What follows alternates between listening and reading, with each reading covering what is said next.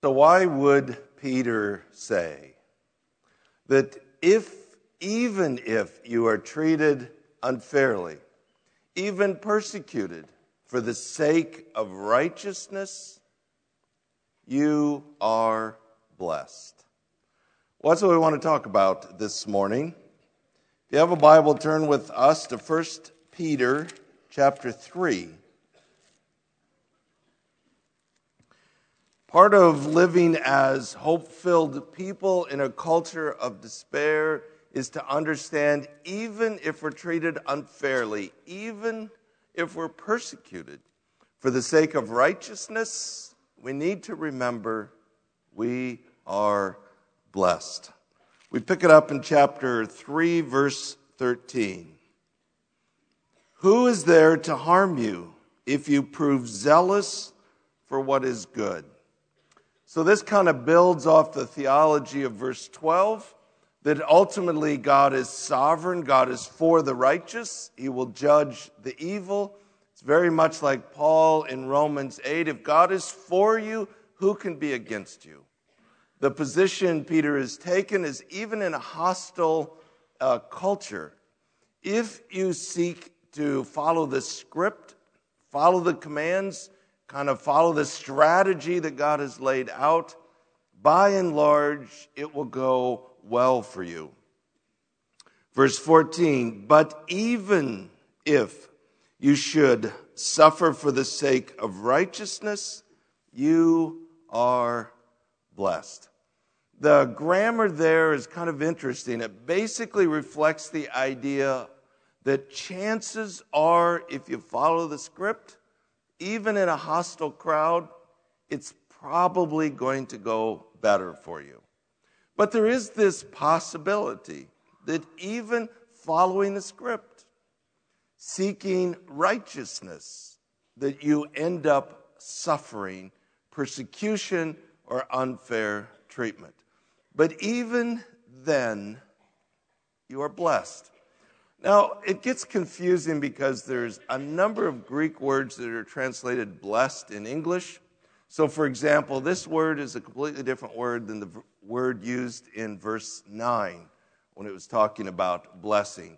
This is the word that basically means to be happy. This is the exact same word that's used in the Beatitudes. Blessed are the meek. Blessed are the poor in spirit. It isn't kind of a surfacey, trivial happiness. It's more a sense of this deep, joyful satisfaction that brings kind of a deep, soul-satisfying happiness. So even in the midst of the worst of circumstances, there is every reason to be happy. It's also helpful to understand he's not saying when the trouble is over. He's saying in the midst of it, we can still be happy. So why does he say that? He goes on to quote from Isaiah chapter 8, and do not fear their intimidation, and do not be troubled. So that's a quote from Isaiah chapter 8. So Isaiah is writing to the southern part of Israel that's referred to as Judah. So by the time Isaiah is writing, the kingdom has been divided. It's Israel in the north, it's Judah in the south. Israel has already been conquered by the Assyrians and hauled away. The Babylonians have conquered the Assyrians, and they're coming for Judah. God's going to allow this as a discipline on his people because of their rebellion and idolatry. It's a corrective judgment on them. But what's being said in this verse is that there's always been a remnant. Even when Israel was at its worst, there was always a remnant of those who were faithful to God, those who were numbered among the righteous. And what that verse is saying is that remnant of righteous should not fear the same fear. That's literally what the text says. Nor should they be troubled or agitated or stirred up.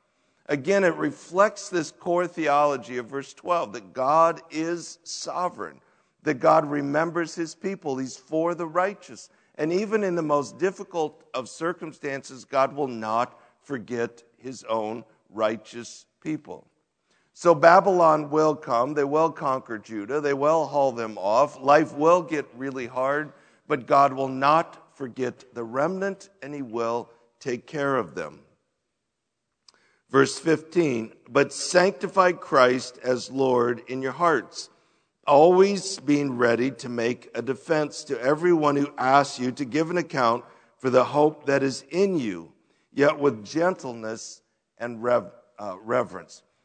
So again, remember, these people are aliens and strangers living in a foreign land, beginning to experience persecution. It's going to get dramatically worse.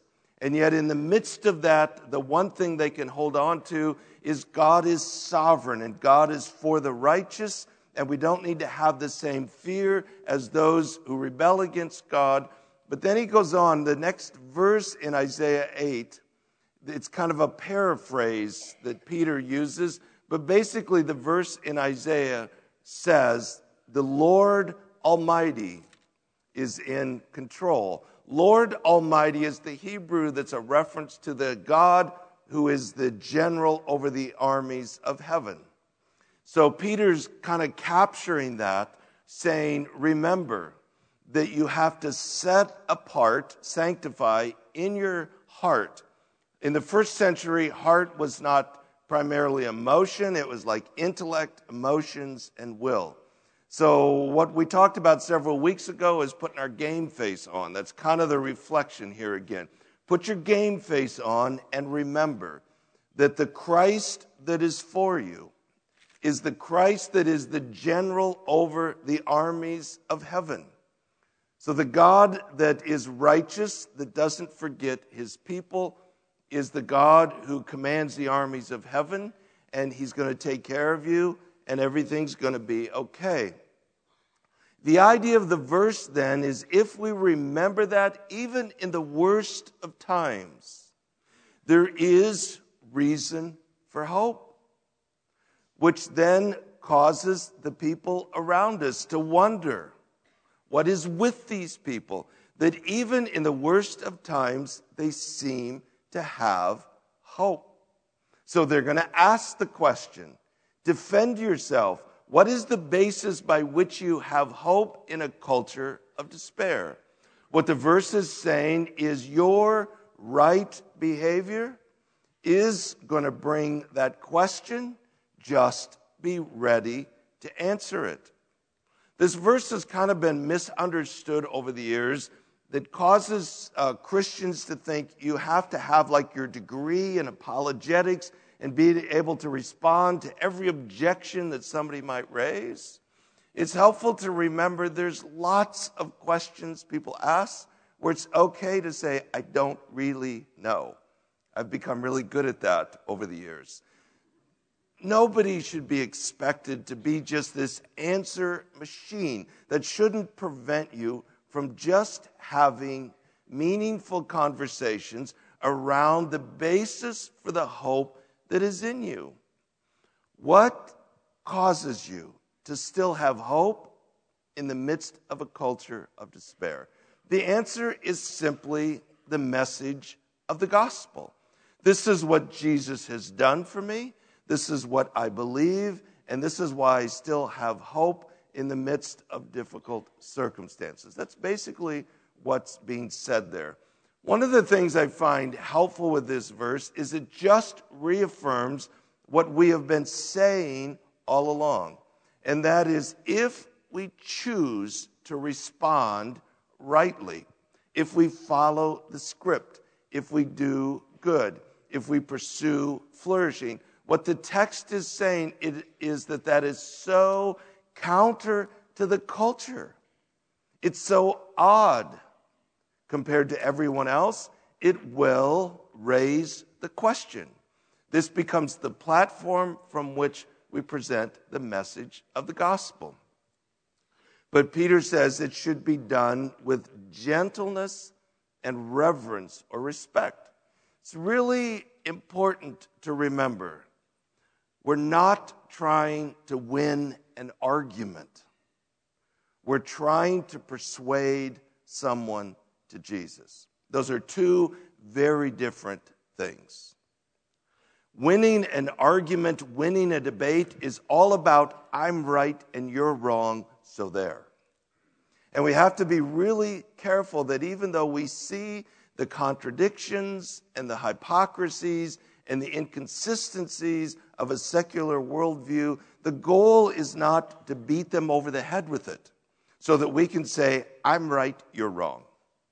The goal is to present the conversation in such a way that they are persuaded to consider a relationship with Jesus. That's the goal of the conversation, and Peter reminds us of that. Verse 16, and keep a good conscience, so that in the thing in which you are slandered, those who revile your good behavior in Christ will be put to shame.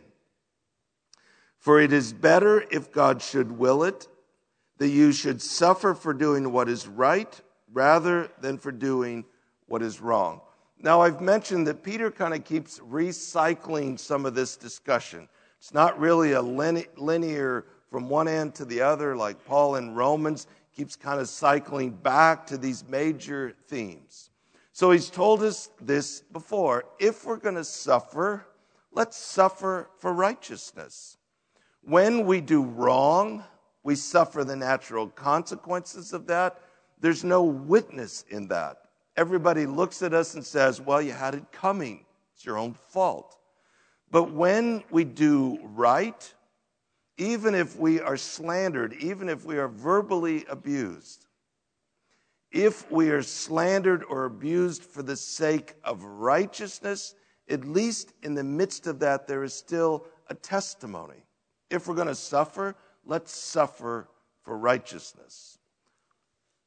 Then in verse 18, for the third time, he cycles back that the fundamental theology behind this is what Jesus did for us. Before we're tempted to pull the unfair card, say, wait a minute, I shouldn't have to suffer for righteousness. He again reminds us, wait a minute, this is what Jesus did for you. And he's asking you to follow his example, to be a witness to others in a dark and hurting world. I do think it's interesting in verse 17 that he says, if God wills it, that you suffer for the sake of righteousness. There is this reminder that all of that comes through God's filter. I am God's child, and God is for me. But it may be necessary at times for me to go through difficult things, for me to suffer for righteousness, and for reasons probably only God will know. He does allow it. Maybe there's something in my own character that needs to be refined. Maybe there's an area where I need to grow, but perhaps it's also there are people around me that don't know Jesus. And the only way that the message is going to get their attention is if I go through unfair treatment and respond rightly in such a way that it gets their attention and they wonder, what is it about you that causes you to respond rightly? I find myself thinking if life is just kind of a crapshoot and it's kind of like a lottery and you get what you get, it makes it very hard to kind of endure suffering. I just got a bad ticket. But if I understand, actually it's all gone through God's grid and for strategic purposes for the sake of the gospel, he's going to allow this in my life, then I can accept that. If it's for the sake of the mission, I'm on board with that. And if that's necessary, then I need to respond rightly. And again, we're reminded that's what Jesus did for us. Verse 18, for Christ also. So the also is connecting with this unfair treatment idea. For Christ also died for sins. Why did Jesus die? He died for sins. Once for all. This once for all is not referencing once for all people. It's referencing once for all time. Contrary to the priests coming and offering sacrifices day after day, those were all shadows of Jesus' sacrifice once for all time for sin. Now, I do believe Jesus did die for all people, but I don't believe that's what this text is referencing. He died once for all.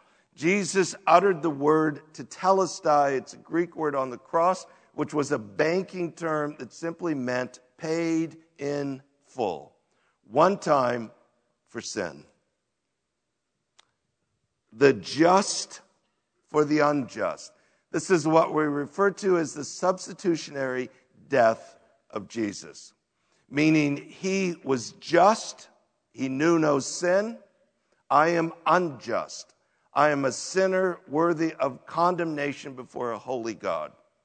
Therefore, the just died for sin, but it wasn't his sin. He had no sin. Whose sin did he die for? He died for my sin.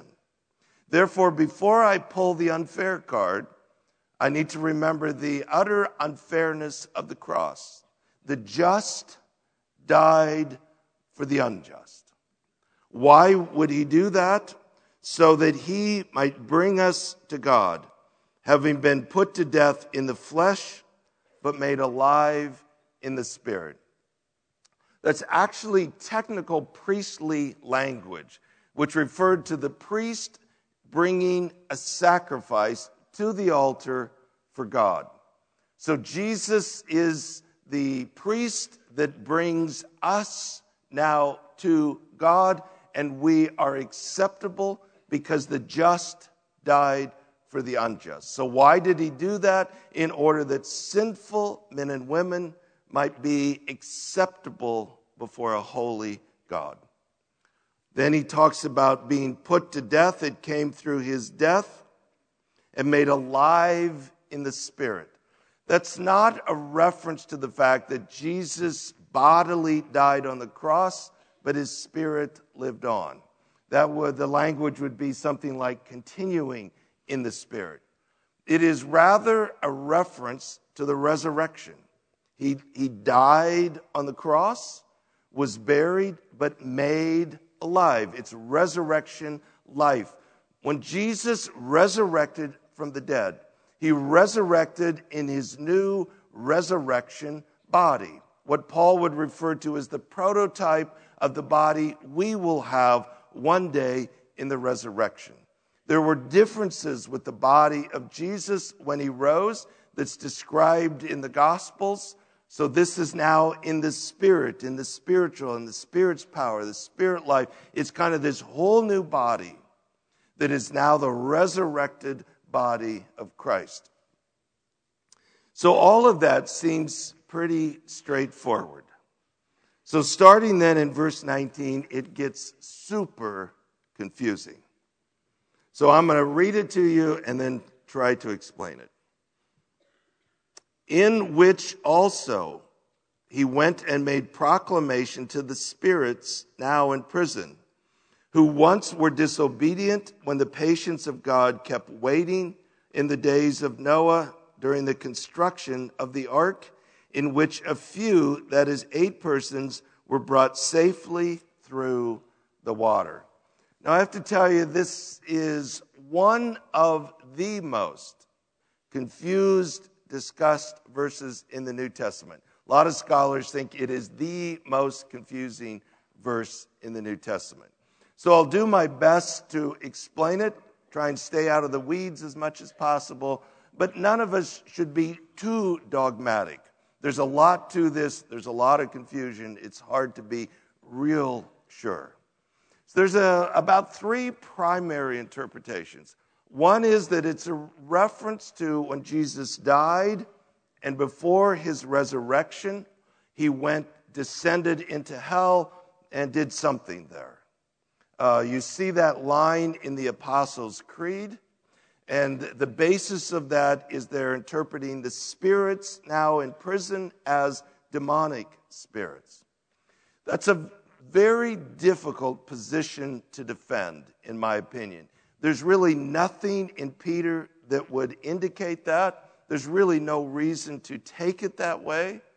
As a matter of fact, I think it's very difficult anywhere in the New Testament to find biblical evidence for this concept that Jesus descended into hell. So that's probably the easiest one to say. It really has nothing to do with this discussion. The second one is in keeping with the idea that the spirits are demonic spirits. The belief is sometime after the resurrection of Jesus and before his ascension, he went to these spirits somewhere in prison and declared his victory over them.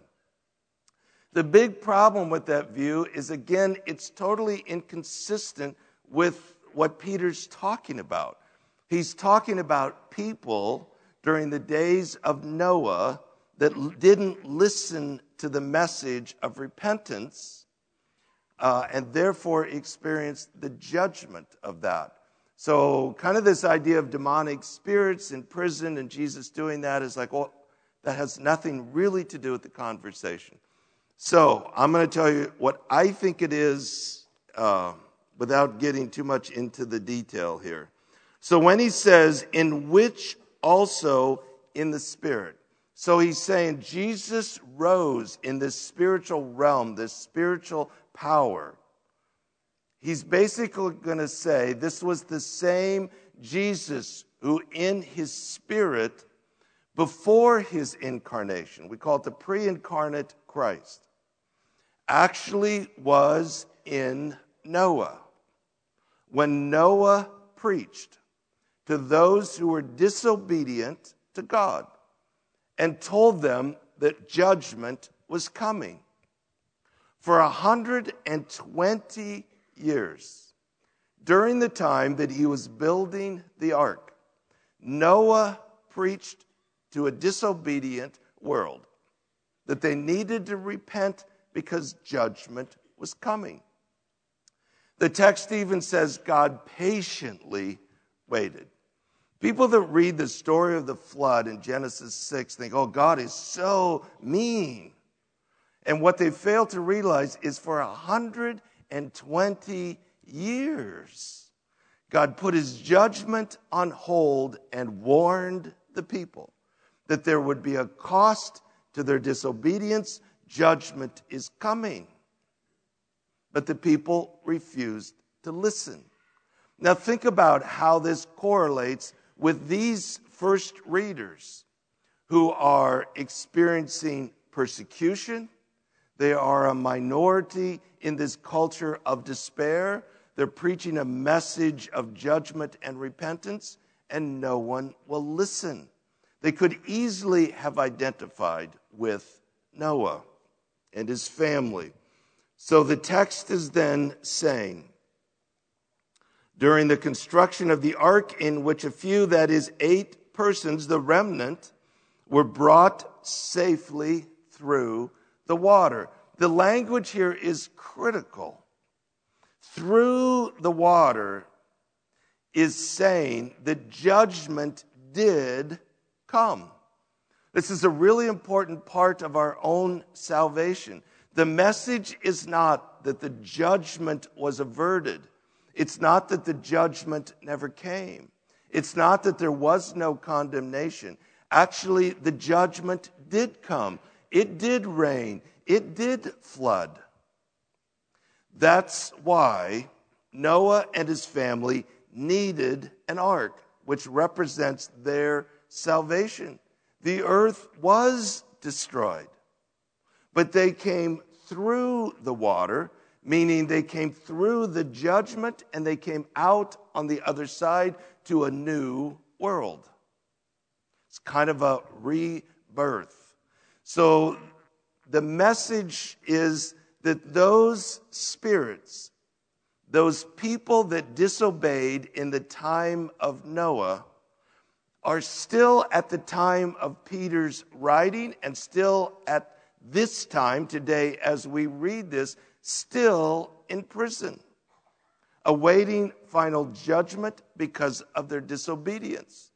But because Noah and his family accepted the salvation that God offers, they came through the judgment to a new life, which in essence goes back. Why are we blessed? That's why we're blessed, because we're numbered among the remnant that will come through the judgment. You say, wow, that water, through the water language kind of sounds like baptism. Exactly, verse 21. Corresponding to that. So in a similar salvation picture, kind of this living metaphor, baptism now saves you. To which we say, aha, I knew baptism is what saves you. There are some people that would say that. And if you take just that verse, actually just part of that verse, pull it completely out of context, set it all alone, it does seem to say that. But that's why you never interpret Scripture apart from its context. So 3 times already, Peter has told us that the basis of our salvation is the death, burial, and resurrection of Jesus. He just told us Jesus died for our sins, the just for the unjust, in order that he might offer us as sinful people before a holy God.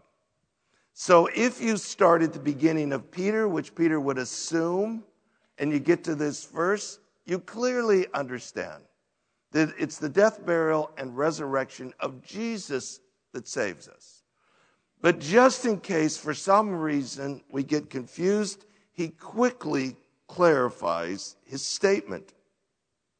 Not the removal of dirt from the flesh, but an appeal to God for a good conscience, which means forgiveness through the resurrection of Jesus Christ. What he's saying is the actual act itself doesn't do anything more than wash some dirt off. Now, one kind of side note that's worth thinking about is most scholars agree that the mode of baptism for the early church was immersion. The kind of dipping, sprinkling thing came later. This text would affirm that. If all you were sprinkled, the idea that washes the dirt away makes no sense. The only way it makes sense is you're actually immersed in the water. It's a little bit more of a dramatic moment. But it also is capturing the theology that is the basis of our salvation. The death, the burial, and the resurrection of Christ. So what he's saying is the act itself doesn't do anything more than just wash away some dirt. But we are identifying that the basis of our salvation is the death, burial, and resurrection of Christ, which is what is pictured. Just like the ark was a picture of the salvation to come, baptism is a picture of the salvation God offers. Paul's language in Romans chapter 6 is very close to this, but maybe a little bit more detailed. He says that when Jesus died, when we trust Christ as Savior, we identify with his death. We die with him. Again, it's really important to understand the core theology of our salvation is not that the wrath of God was averted. It was not. The wrath of God was poured out in its fullness. But rather than being poured out on me as the unjust, it was poured out on Christ, the just, who died in my place. Therefore, the full wrath of God was poured out on him. Therefore, when I trust Christ as Savior, I die in that death. I'm identified. He died my death. He took my wrath. He was buried, but he didn't stay buried. When we baptize someone, we don't push them to the bottom of the tank and hold them there. There is an understanding that they come back up, which is symbolic of the resurrection. Just like Noah went through the water, through the judgment to the other side, so we die with Christ, we're buried with Christ. Remember this in Romans. My old self died. How dead is the old boy? He's so dead, we buried him. But he didn't stay dead. I was resurrected in the resurrection of Christ to this new life in Christ. I came through the water, through the judgment, to the other side, which is now the new life that I have in Christ. Verse 22, who is at the right hand of God, having gone into heaven after angels and authorities and powers had been subjected to him. Very Ephesians 1-ish. Basically, the text is saying that after Jesus rose from the dead, he ascended to the right hand of the Father and sits over all powers, angels, demons, authorities, governments. Everything is in subjection under him. The idea is the one who died for me, the one who rose again, the one who presents me to a holy God as now righteous on the basis of his death, burial, and resurrection, is the one that sits supreme in the heavenlies. Therefore, if God is for me, who can be against me? If Jesus is the one that declares me righteous, no one can change that. No one can take that away from me. Nobody can diminish that. The idea that he sits supreme is the reminder that God's salvation is sure forever, because the one who provides it sits in authority over all other powers in the universe. So this is basically where the argument goes. Even if I am treated unfairly, even if I suffer for righteousness, you could broaden that out no matter what it is you're going through that's hard in life. You are blessed. Because no matter what, we are reminded of this core theology in Peter, that for reasons none of us will ever understand, when we were lost in our sin with no hope, he chose us to receive grace and mercy. He caused us to be born again to a living hope through the resurrection of Christ, in order to obtain an inheritance that is so sure it's already reserved in heaven for you, that will be fully realized at the return of Christ. And no matter what you go through, no matter what you face, no matter how difficult life may become, there's no one that can change that. There's no one that can diminish that. There's no one that can ever take that away. No matter what happens, these people, these first readers, are about to go through tremendous persecution. Some of them will die for their faith. Peter himself will be executed for his faith. But in the midst of all of that, what really matters is sure, because it's rooted in the death, burial, and resurrection of Christ, even in the midst of the most difficult of circumstances. There is every reason for hope, because what ultimately matters is settled in Christ. So here's another way to think about this. It's a sobering thing when Peter says, those people who in the days of Noah had 120 years to repent and chose not to, and they experienced judgment. Thousands of years later, while Peter is penning these words, They are bound up in prison awaiting final judgment. We're 2,000 years beyond when Peter said that. They're still bound up in judgment, in prison, awaiting final judgment. There's this kind of sobering reality that there are people today who have every opportunity to hear the message, to respond, and to experience salvation. But most will choose to reject it. And they will not come through the judgment. They will experience the wrath of God. What is so sobering about that is that could just as easily be you. Why is it that you're here this morning and you get the gospel? Why is it that you understand that Jesus died for you, the just for the unjust?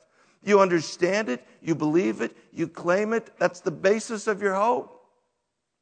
It's not because you're smarter. It's not because you're more clever. It's not because you're more humble. It's not because you somehow figured it out. It's because for reasons none of us will ever really understand, God, in His grace and mercy, chose you.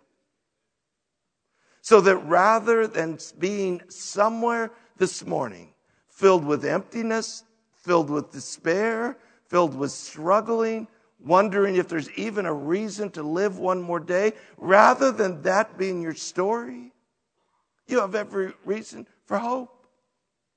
Why is that? It's only because of the grace and mercy of God.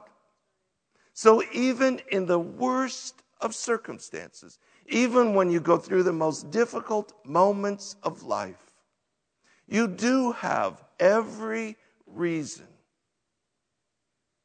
to understand, no matter what, you are blessed. Our Father, we celebrate this magnificent truth this morning. There's so much about this we don't really understand. We just know that it's entirely possible that this morning we could be somewhere else desperately lost in our sin. In a world that feels so hopeless. But God, that's not our story. For some reason, you've opened up our eyes to the gospel. You've chosen us to be the recipients of this eternal message of salvation. God, remind us anew and afresh this morning. There is every reason for hope. We are indeed a blessed people. God, we thank you for this in Jesus' name.